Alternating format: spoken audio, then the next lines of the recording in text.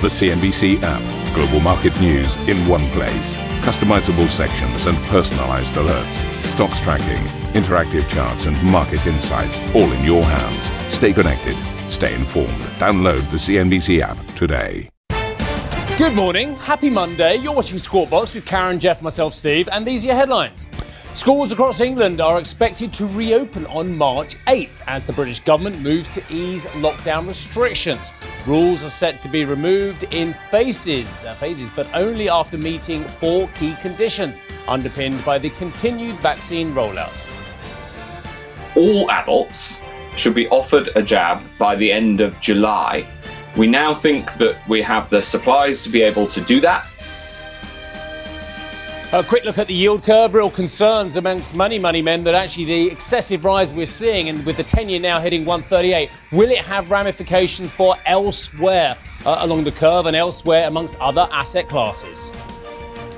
Boeing grounds some of its 777 aircraft after major engine failure forces a United plane to make an emergency landing, raising new questions around safety. HSBC accelerates its pivot to Asia, reportedly relocating some of its top executives from London to Hong Kong, while also preparing to announce an exit from its US commercial business.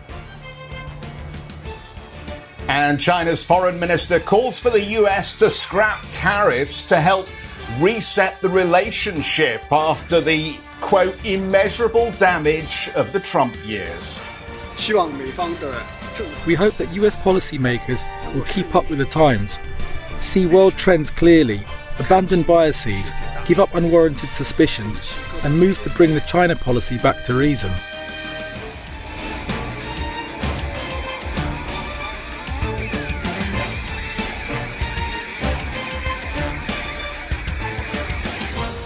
Right, as I mentioned, happy Monday, everybody. Right, let's just get into the top story. Schools across England are expected to reopen on March 8th as the British government moves to ease lockdown restrictions. Now, rules are set to be removed in phases, but only after meeting 4 key conditions, underpinned by continued vaccine rollout. The Prime Minister, Mr. Johnson, will outline his plan to lawmakers. Hang on a second. Don't we already know all of this? The man's leaked everything. The government's told us everything. You can't pick up a newspaper for the last 24 hours. Well, anyway, apparently, we'll find out at 8 p.m. CET. Right. OK, UK Health Secretary Matt Hancock said the country must be careful amid the relaxation of measures. All of us, understandably, want to get back to normal. But it is right to be cautious. It's incredibly important. There are still almost 20,000 people in hospital with COVID right now, almost 20,000. And the vaccination program, while it's clearly going very well, will take time to be able to reach all people who have significant vulnerability, especially because we also need to get the second jab to everybody. So I'm just taking a look at sterling on the screen here now. And I've got a 5-year chart in front of me. Now, I reckon, Karen Cho, that we haven't hit this level. She's sitting down in case I may float to good morning. Everything's going wrong. The viewer wouldn't even know that things are going wrong this morning. They wouldn't even have a clue that some people still think it's Sunday in our newsroom. Yeah, we're just running around the newsroom behind the scenes as soon as the camera's making up headlines, doing all kinds of stuff between us.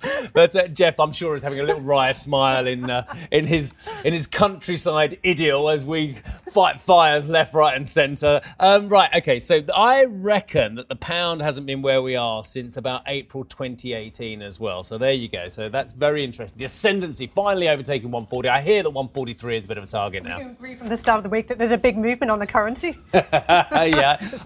Yes, from its lows. Yes, absolutely. Right. I know. I think we're totally agreeing, yes. Meanwhile, here's a chap we don't talk about very often, Ed Davey. He's an MP and he's also leader of the Liberal Democrats. Remember them? Yeah, they used to be quite a force. Anyway, we'll be joining Street Signs for an interview starting at 10:30 CET. Now, I am reliably told, and it has been confirmed to me, that your wall is correct. Yes, let's take a look at these markets across Asia. We've got patches of red for some of the key markets from Australia to China, Hong Kong, just drifting off in this session. Japan, in contrast to that, chasing a little bit of green, about 0.4% plus higher at this stage, or 138 points in positive territory. Markets picking up from what they saw from those US markets, and we can just switch this over and take a look. You can see it was a patchy old day of trade, a couple of big themes taking place. Investors investors still playing some recovery stocks, and you could see that in one of the big moving stocks on Wall Street for the Dow. That was Caterpillar. That stock climbing around some of the highs in the trade. And this is interesting because it's about this recovery, reopening of economies theme, and Caterpillar has actually been about the second best performer among Dow components following Apple. So it is a story of recovery. Contrast that still where investors are playing some of the technology themes. Baidu, after its recent announcement about a joint venture around chasing the electric vehicle market with Geely, you saw some moves around a key executive appointment. That was one of the big moving stocks for the Nasdaq. So you can see very split stories on where investors are parking their cash around recovery to some of the technology names still.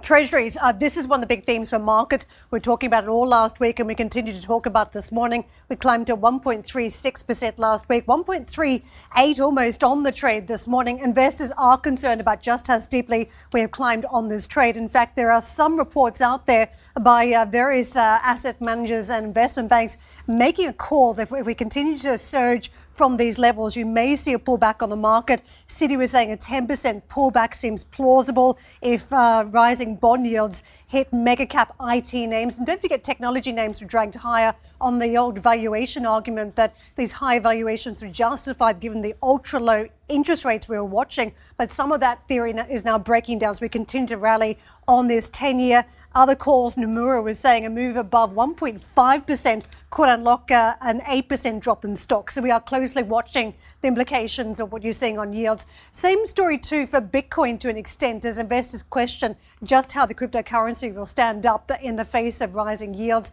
Bitcoin did chase some fresh records on the weekend above 58,000. And you can see this morning we are traveling just a little bit weaker. That rally has stalled today. We're down 3.3% on the trade. Some putting it down to yields, others saying, well, maybe it's Elon Musk.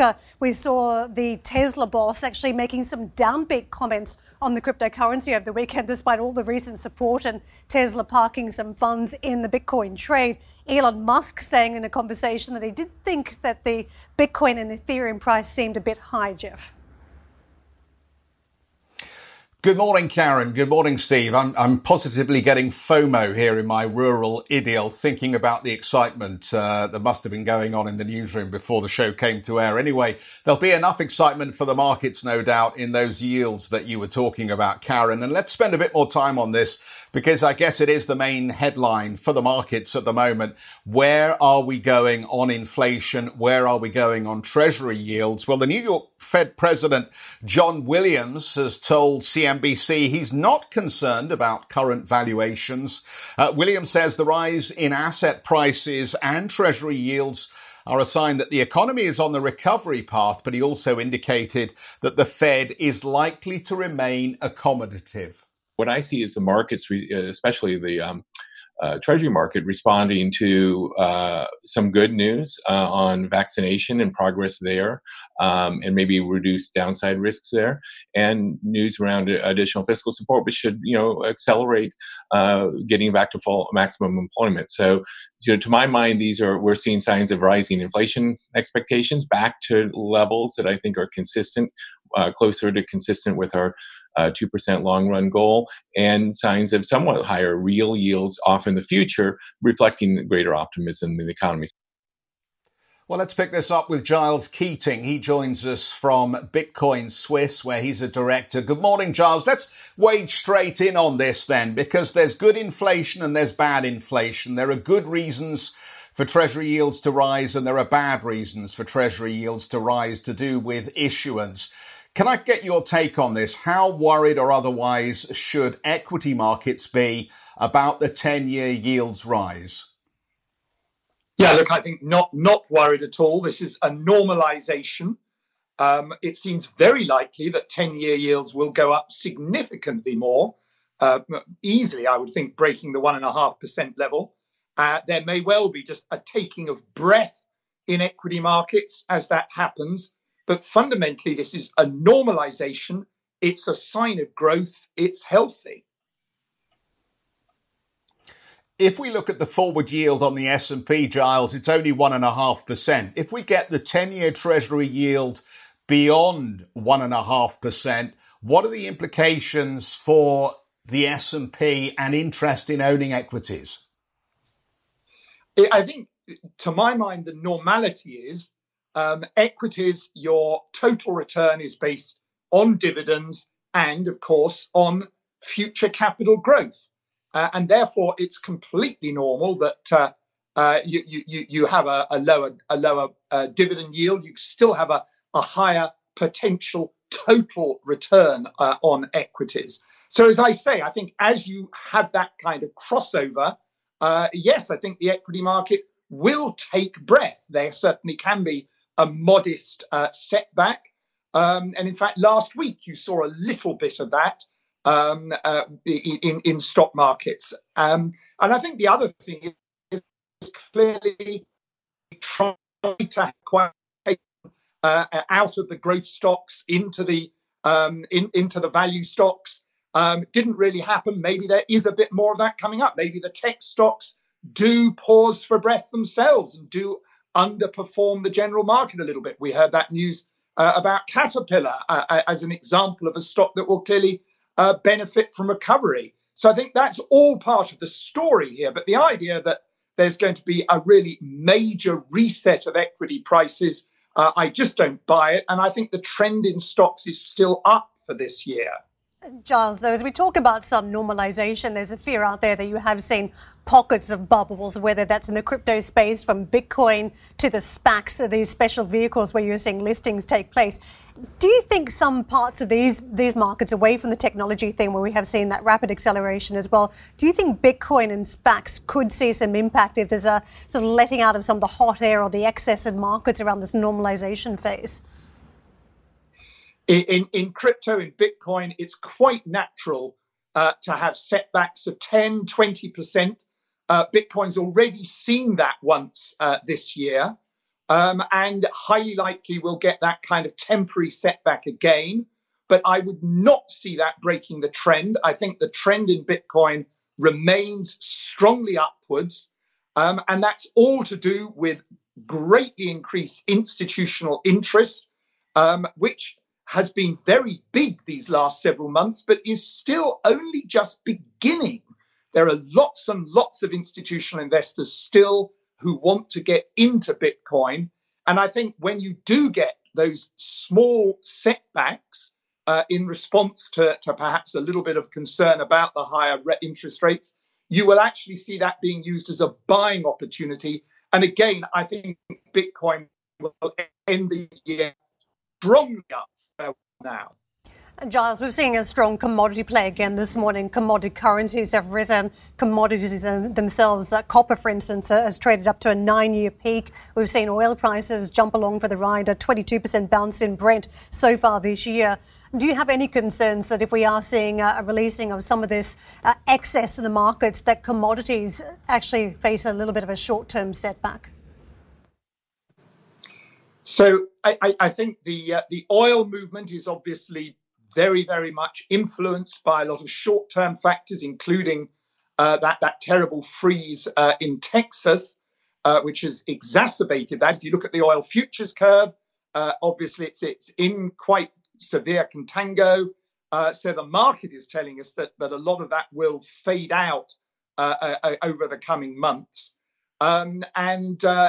Copper, I think copper's a bit of a mixture. I think it's partly gone up in response to the higher oil prices, because, of course, copper is very energy intensive to mine that. But it is partly a positive sign reflecting the stronger growth. And I think those, as the oil price unwinds a bit, but as the economic growth story stays strong, gets stronger, I think copper will be pulled in both directions. So I don't think that will be so much of a one-way ride. And I don't think we're going to see a real explosion upwards in copper prices. But I think perhaps with some up and down, that can perhaps end the year modestly up, even from where we are now. Giles, good morning to you. You're a director of Bitcoin Swiss AG, Argay. Do you get paid in Bitcoin? I certainly have had a number of very nice meals, Steve, where we have paid for the meal in Bitcoin. Yeah. But at the moment, I'm paid in Swiss francs.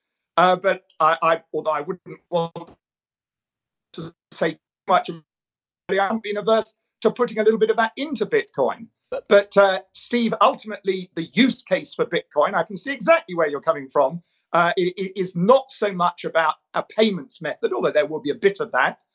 It is as an investment vehicle alongside currencies like Ethereum and Polkadot, which really are about being used not as a payments mechanism, but as a form of the new financial economy, of oiling the wheels of the new fintech. So, Charles, let me just get something confirmed. That you now of Bitcoin Swiss are saying that Bitcoin should not be used as a payments mechanism. I'm saying it can be and it will be. I have used it. Many of my colleagues at Bitcoin Swiss have. And we have an arrangement with one of Europe's largest payments providers to allow clients across Europe to use it as a payments mechanism. But the idea that it's going to take over from fiat currencies as a payments mechanism, we would never say that. Do you believe it will remain incredibly volatile as it has been, Giles? I actually think it will dampen down as more and more institutional investment comes in there, more and more long-term holders. People talk about it as a speculative asset, but I actually find that very ironic when it's been the longer-term investors who've been coming in and driving the price up. So sure, I think we'll still see a fair bit of volatility this year, but if I look forward over the next 2, 3, 4 years, as more and more Bitcoin is held in the hands of longer-term investors, I think the volatility will come down. It'll still be there, but nowhere near as intense as it has been in the past. John, I was going to ask you about the trade-off with gold, because many have noted as yields have risen, gold as a hedge is losing a lot of its appeal. Is there a trade-off where Bitcoin holds up a little bit better amid rising yields than gold at this point? I think the rising yields at the margin have a very slight negative effect on Bitcoin, but it's so slight you'll barely notice it. I mean, after all, 1.5 yields are still very, very low, 1.5% if we get there in the 10 years. Even 2%, I'd say the argument still applies.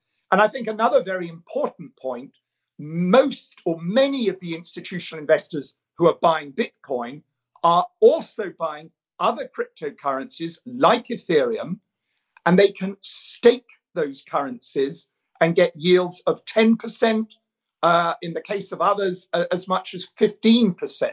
So the yield that you can get on your broader cryptocurrency portfolio is still way ahead what you would get on either bonds or equities in the conventional world. Mr. Keating, I remember a time when you would be very dubious about anything paying 10 or 15% in a zero interest rate world. But we've got to leave it there for now, Giles. Enjoyed talking to you today. Thank you very much indeed for that. Giles Keating, Director of Bitcoin Swiss. Okay. Well, coming up on the show, we have got an interview for you. This is fantastic. It's almost as good as Giles'. The potential listing of Porsche would mark another milestone in the car maker's complicated history with its parent VW. We'll discuss that next, and Annetta will be speaking exclusively to the CEO of Porsche, Oliver Blume. I think we all are, later this morning. Don't miss that at 8 CET.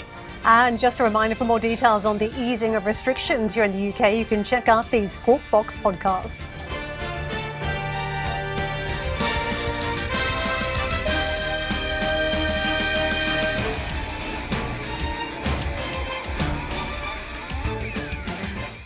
Ambition to me is about doing better. I think ambition creates a pathway. The best advice I can give to someone starting off a career is don't have a career, have lots of careers, try loads of different things. Talk to people and put your ambition out there. I don't feel that I've hit peak ambition because it's a learning journey. CNBC is where ambition meets opportunity. What does living ambitiously mean to you? Hear it from our CNBC anchors, reporters and global business leaders on CNBC.com.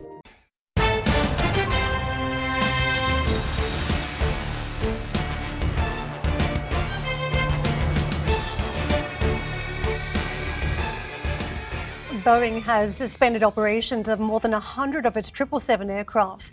This comes after an engine on a United Airlines flight caught fire and fell apart, scattering debris in a Colorado neighborhood over the weekend. The plane was forced to make an emergency landing at Denver Airport. No one was injured. The Federal Aviation Administration has called for extra inspections of the 777 model. NBC's Tom Costello has taken a closer look at the damage. The video purportedly from onboard United Flight 328, terrifying. The right engine on fire, most of the covering gone. While on the ground, shrapnel and what appears to be the engine cowling in the front yard of a home in the Denver suburb of Broomfield. Nearby, more chunks and pieces littering a soccer field. It was just after 1 p.m. Mountain Time when the pilot on the 777 flying from Denver to Honolulu with 241 people on board declared an emergency. Mayday, Mayday, United 28, United 328 Heavy, Mayday, Mayday aircraft. 328 Heavy, say again, please, read all that again. Yeah, United Denver departure, United 328 Heavy, Mayday aircraft, just experienced engine failure, need a turn immediately. On the ground, witnesses heard a loud bang, then saw a puff of smoke as debris began falling from the sky. They heard the boom, looked up, and saw stuff just raining down from the sky, so we took shelter. United says the plane experienced a rare uncontained engine failure where the engine fails and explodes rather than containing the failure. Despite widespread debris, no one on the ground was hit. Remarkably, we have had no injuries reported yet. So considering how nice the weather is today compared to last weekend, the amount of debris and how far it stretches, the dog park is right here, obviously the turf field behind me, and we have had no reports of any injuries. The incident drawing parallels to an uncontained engine failure 3 years ago on a Southwest Airlines flight that made an emergency landing in Philadelphia. One passenger was killed when the shrapnel punctured her window, pulling her from her seat. Today, no injuries. The flight landed safely at Denver International. Transportation Secretary Pete Buttigieg. I know that NTSB is already mobilizing so that they, an independent agency, can provide right away information as they piece together what has happened. That was NBC's Tom Costello reporting. Just two things. One, obviously, big inquiry will happen now with the FAA and what have you. But second thing, how cool was that pilot? I know they are cool in these situations, but it's kind of like, he sounded like he was slightly tense, but obviously, mayday, but he was just the clarity. All the training kicks in. Yeah, they're sort of ready for this, aren't they? Brilliant. Well done them, getting that plane down safely. Shares in VW. Closed this week on a high amid reports it could be looking to, when I say a high, the valuations are still very low, but looking to spin off or list its luxury car brand Porsche. Now, such a move would mark another watershed moment in the two car makers' complicated and, let's be honest about it, pretty fraught history in which Porsche Holding Company keeps a controlling stake in VW despite having relinquished control of the car making business. Annetta joins us with more for this as well. Annetta, well, just talk us through the industrial logic as you see it for what we think will be happening here with Porsche as well. I have my own views, but it's more important to get yours now. Well, I think those plans, just to be very precise, are in very early stages. That's what is reported in other media. So, but the rationale is, or could be the one which we are seeing also in other corporates like Siemens, but also Daimler, to make actually use of the brand value and to get more for that value. We have seen that with Ferrari, for example, that one could model Porsche like a luxury brand, and that could actually mean they could have a very high market value. But let me bring you back to the history of Porsche and Volkswagen, because I think it's a very interesting story. It dates back actually to 1931 when Porsche was founded, and they were the creator of the famous Beetle, which then was produced by Volkswagen. And then, of course, to go move fast forward to the days of the financial crisis, when Porsche in 2005 started to take on a stake in Volkswagen, and that was only to prevent a takeover of Volkswagen by a foreign car maker, because by then already Porsche was actually relying quite a bit on Volkswagen because they were producing parts of their vehicles on their production sites. And then Wiedeking, the former CEO of Porsche, secretly amassed a stake of more than 40% in Volkswagen by 2008. And then they had a formal takeover approach. They came out with that news, I think, in 2008, and then spooked the markets. And at that point, short sellers were really badly surprised because Volkswagen was at the time a very low profitable company, had a lot of short interest, and that spooked the market and sent the shares of Volkswagen up to €1,000 a piece. And then the financial crisis came, and banks were really getting a lot of concern about their stake in Porsche and their lending. They had, I think, at that point, some 13 billion euro in loans outstanding to Porsche.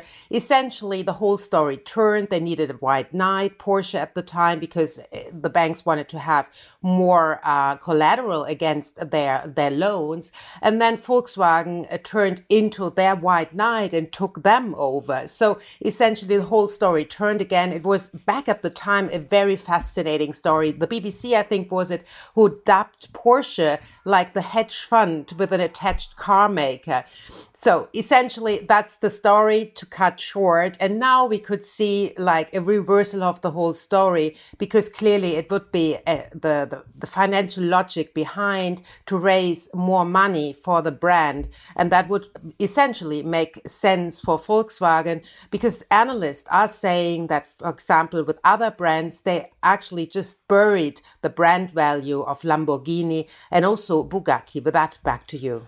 Yeah, absolutely. There's a lot of which I totally concur with, which you've got a lot of sympathy around this desk from the last few years. We've all been saying similar stuff. Look, Oliver Blumer is a great guest. You'll be leading our interview on that one. I might introduce you as well. 8CET on this one as well. Karen, I mean, let me do this next read quickly. But VW is reportedly weighing whether to sell off its Bugatti brand, as Annette's just mentioned, to the electric supercar maker Rimac Automobili. Rumours of the sale have been floating since last year, but have resurfaced again after Porsche CEO Oliver Blumer told German media at the weekend that the brands would make a good fit. Just very quickly on this one, I think we've got a lot of time. As far as I can see, you've got luxury car makers which are potentially comparable to Ferrari, trading at about a quarter of the price. Yeah, I mean, we've all seen a terrific run-up in Ferrari stock. This year it's come off a little bit, but very, very strong incline if you take a look at that the last couple of years. And yet there is a warning out there for everyone. Not all stocks that are luxury in the car makers space are created equal. And if you want to know how it can go badly wrong, have a look at the Aston Martin share price since their listing. Thank you for listening to Squawk Box Europe Express. For more market-moving news, you can head to cnbc.com. Or join us again on the show with Jeff Cutmore, Steve Sedgwick and Karen Cho, weekdays on CNBC.